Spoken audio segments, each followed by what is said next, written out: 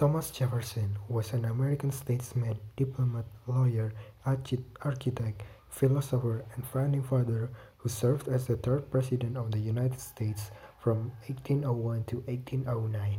He had previously served as the second Vice President of the United States between 1797 and 1801. The principal author of the Declaration of Independence, Jefferson was a proponent of democracy, republicanism, and individual rights, motivating American colonies to break from the Kingdom of Great Britain and form a new nation. He produced formative documents and decisions at both the state and national levels.